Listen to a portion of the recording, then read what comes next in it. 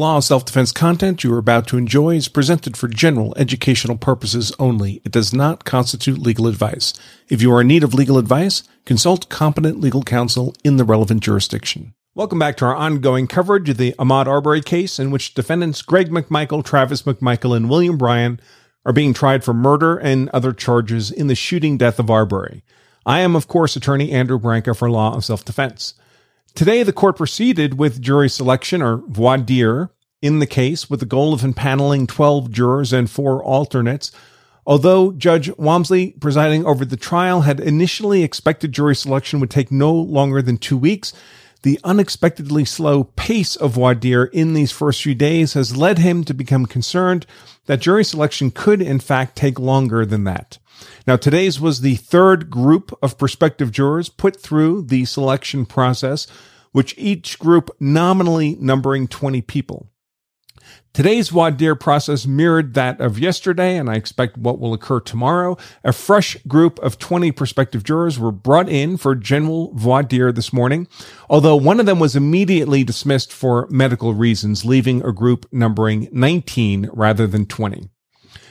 General voir dire is occurring in a room other than the courtroom to best accommodate the relatively large size of each group of prospective jurors, and we'll share our notes and video of the general voir dire proceedings with you. We share the video in the text version of today's content. Now, of particular note from today's general voir dire, nearly 60% of today's prospective jurors indicated that they had already formed or expressed an opinion as to the guilt or innocence of the accused.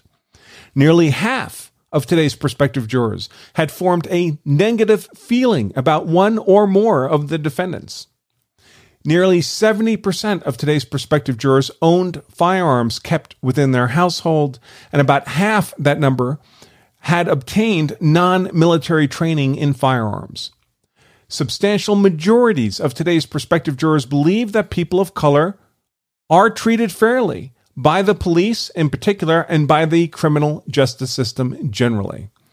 And nearly half of today's prospective jurors indicated that they had circumstances at work or home that would diminish their ability to focus their full attention on the trial if they were called to serve as jurors. After general voir dire was complete, the court moved back to the courtroom where individual voir dire involving questioning of prospective jurors one at a time was undertaken. As was the case yesterday, however, while broadcast cameras provide video of the defendants and defense counsel during individual voir dire, the audio is muted. So there's little to be learned from these individual voir dire broadcasts. Once again, today's general voir dire was a 4-stage process with welcoming remarks and a few questions from Judge Walmsley, then extensive questioning by prosecutor Linda Dunikowski, more succinct questioning by defense counsel Jason Sheffield, and finally closing remarks and cautions to the jury by Judge Walmsley, after which the court transitioned into individual voir dire. Before we dive into the individual details of today's general voir dire, however, I'd like to mention the sponsor of today's content, which is, of course, CCW Safe, a provider of legal service memberships, what many people mistakenly call self-defense insurance. In effect, CCW Safe promises to pay its members legal expenses if the member is involved in a use of force event. And those expenses start big and get bigger fast, folks. If you've had to shoot someone in self-defense and they've died, you're charged with manslaughter or murder, it's easy to burn through $200,000 pre-trial, folks, before you ever get to the trial. So if you don't have that kind of money stuffed in a mattress, just in case you're ever compelled to defend yourself or your family, it can be helpful to have a partner standing behind you to make sure you have the resources you need to fight the legal battle the way you want it fought, as if the rest of your life depended on it, because really it does. Now, I've looked at all the companies out there that offer similar kinds of services, and I found that CCW Safe is by far the best fit for me. I'm personally a member of CCW Safe. My wife, Emily, is personally a member of CCW Safe. Whether they're the best fit for you is something only you can decide, but I do encourage you to take a look at what they have to offer by pointing your browser to lawofselfdefense.com/CCW Safe. And if you do decide to become a member there, you can save 10% off your membership using the discount code LOSD10. That's LOSD for Law of Self-Defense and the number 10 at that URL, lawofselfdefense.com/CCWSafe. Okay, so let's dive into the general voir dire of today, beginning, of course, with Judge Walmsley's welcome and questions for the prospective jurors. These opening remarks were essentially identical to his remarks from yesterday, and I expect the same will be true tomorrow. It was here, during questioning by Judge Walmsley, that a substantial majority of the prospective jurors, 60% of them, indicated that they had already formed or expressed an opinion of guilt or innocence of the accused. So because Judge Walmsley only had 4 questions, I'll go through them each specifically here. He asked them, are any of you related by blood or marriage to any of the defendants or Ahmaud Arbery? And none of the prospective jurors were. He asked, have any of you formed or expressed an opinion of guilt or innocence of the accused? And 11 of the 19, 60% of them, said they had. He asked them if they had any prejudice or bias in mind, either for or against the accused, and 2 of them answered in the affirmative. And he asked them in the negative, is your mind not perfectly impartial between the state and the accused? And 5 said that was the case. At that point, Judge Walmsley handed over general voir dire to the state in the form of Senior Assistant DA Linda Dunikowski.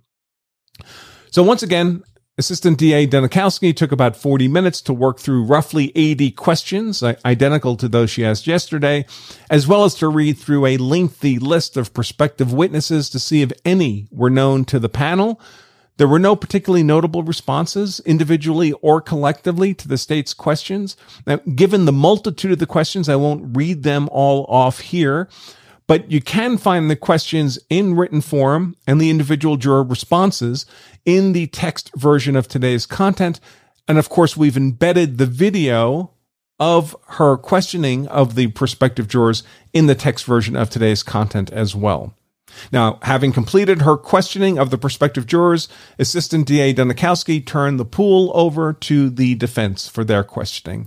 And it seems that defense counsel Jason Sheffield was selected again from among the greater group of defense attorneys to ask their general voir dire questions on behalf of all of them. Although I note again, technically speaking, Attorney Sheffield represents only Travis McMichael.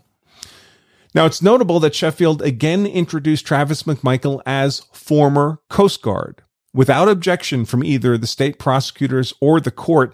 The first time he had done this with the first group of 20 prospective jurors, the state had actually asked the court to dismiss all 20 of those jurors under the rationale that referring to Travis McMichael as former Coast Guard was impermissibly burnishing his character in front of the jury. The court declined to do that. And ever since then, Sheffield has continued to introduce Travis McMichael as former Coast Guard. So I presume the court's okay with it, and that will continue to happen moving forward.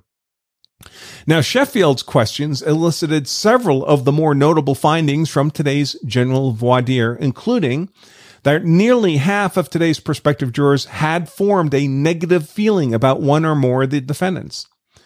Nearly 70% of today's prospective jurors owned firearms kept within their household. About half that number had obtained non-military training in firearms. Substantial majorities of today's prospective jurors believe that people of color are treated fairly by the police in particular and by the criminal justice system generally.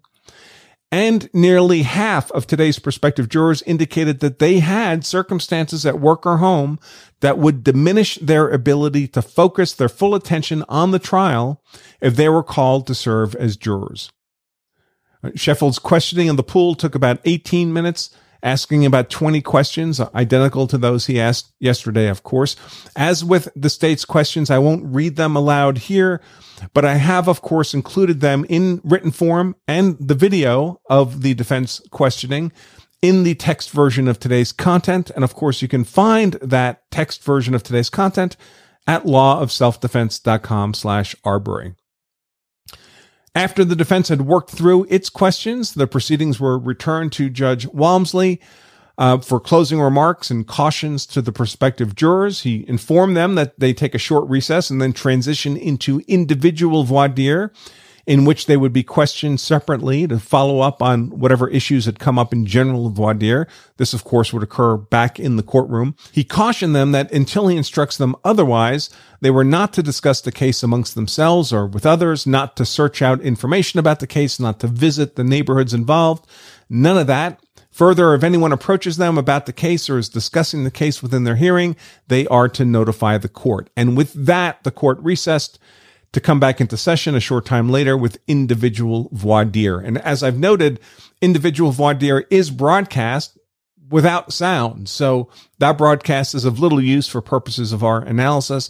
Basically, the broadcast of individual voir dire consists of video of the defense attorneys and the defendants sitting around a table without sound for hours.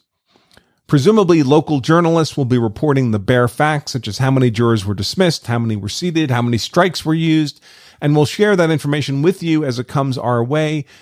My understanding is that so far, a number of jurors have been dismissed, a sizable number. A few have been, quote unquote, qualified, not dismissed, but that none of them have yet been actually seated. Okay, folks, that's all I have for you on this voir dire process today. Remember, if you carry a gun so you're hard to kill, that's why I carry a gun, so I'm hard to kill, my family is hard to kill, then you owe it to yourself and your family also to make sure you know the law so you're hard to convict. Until next time, I remain Attorney Andrew Branca for Law of Self-Defense. Stay safe.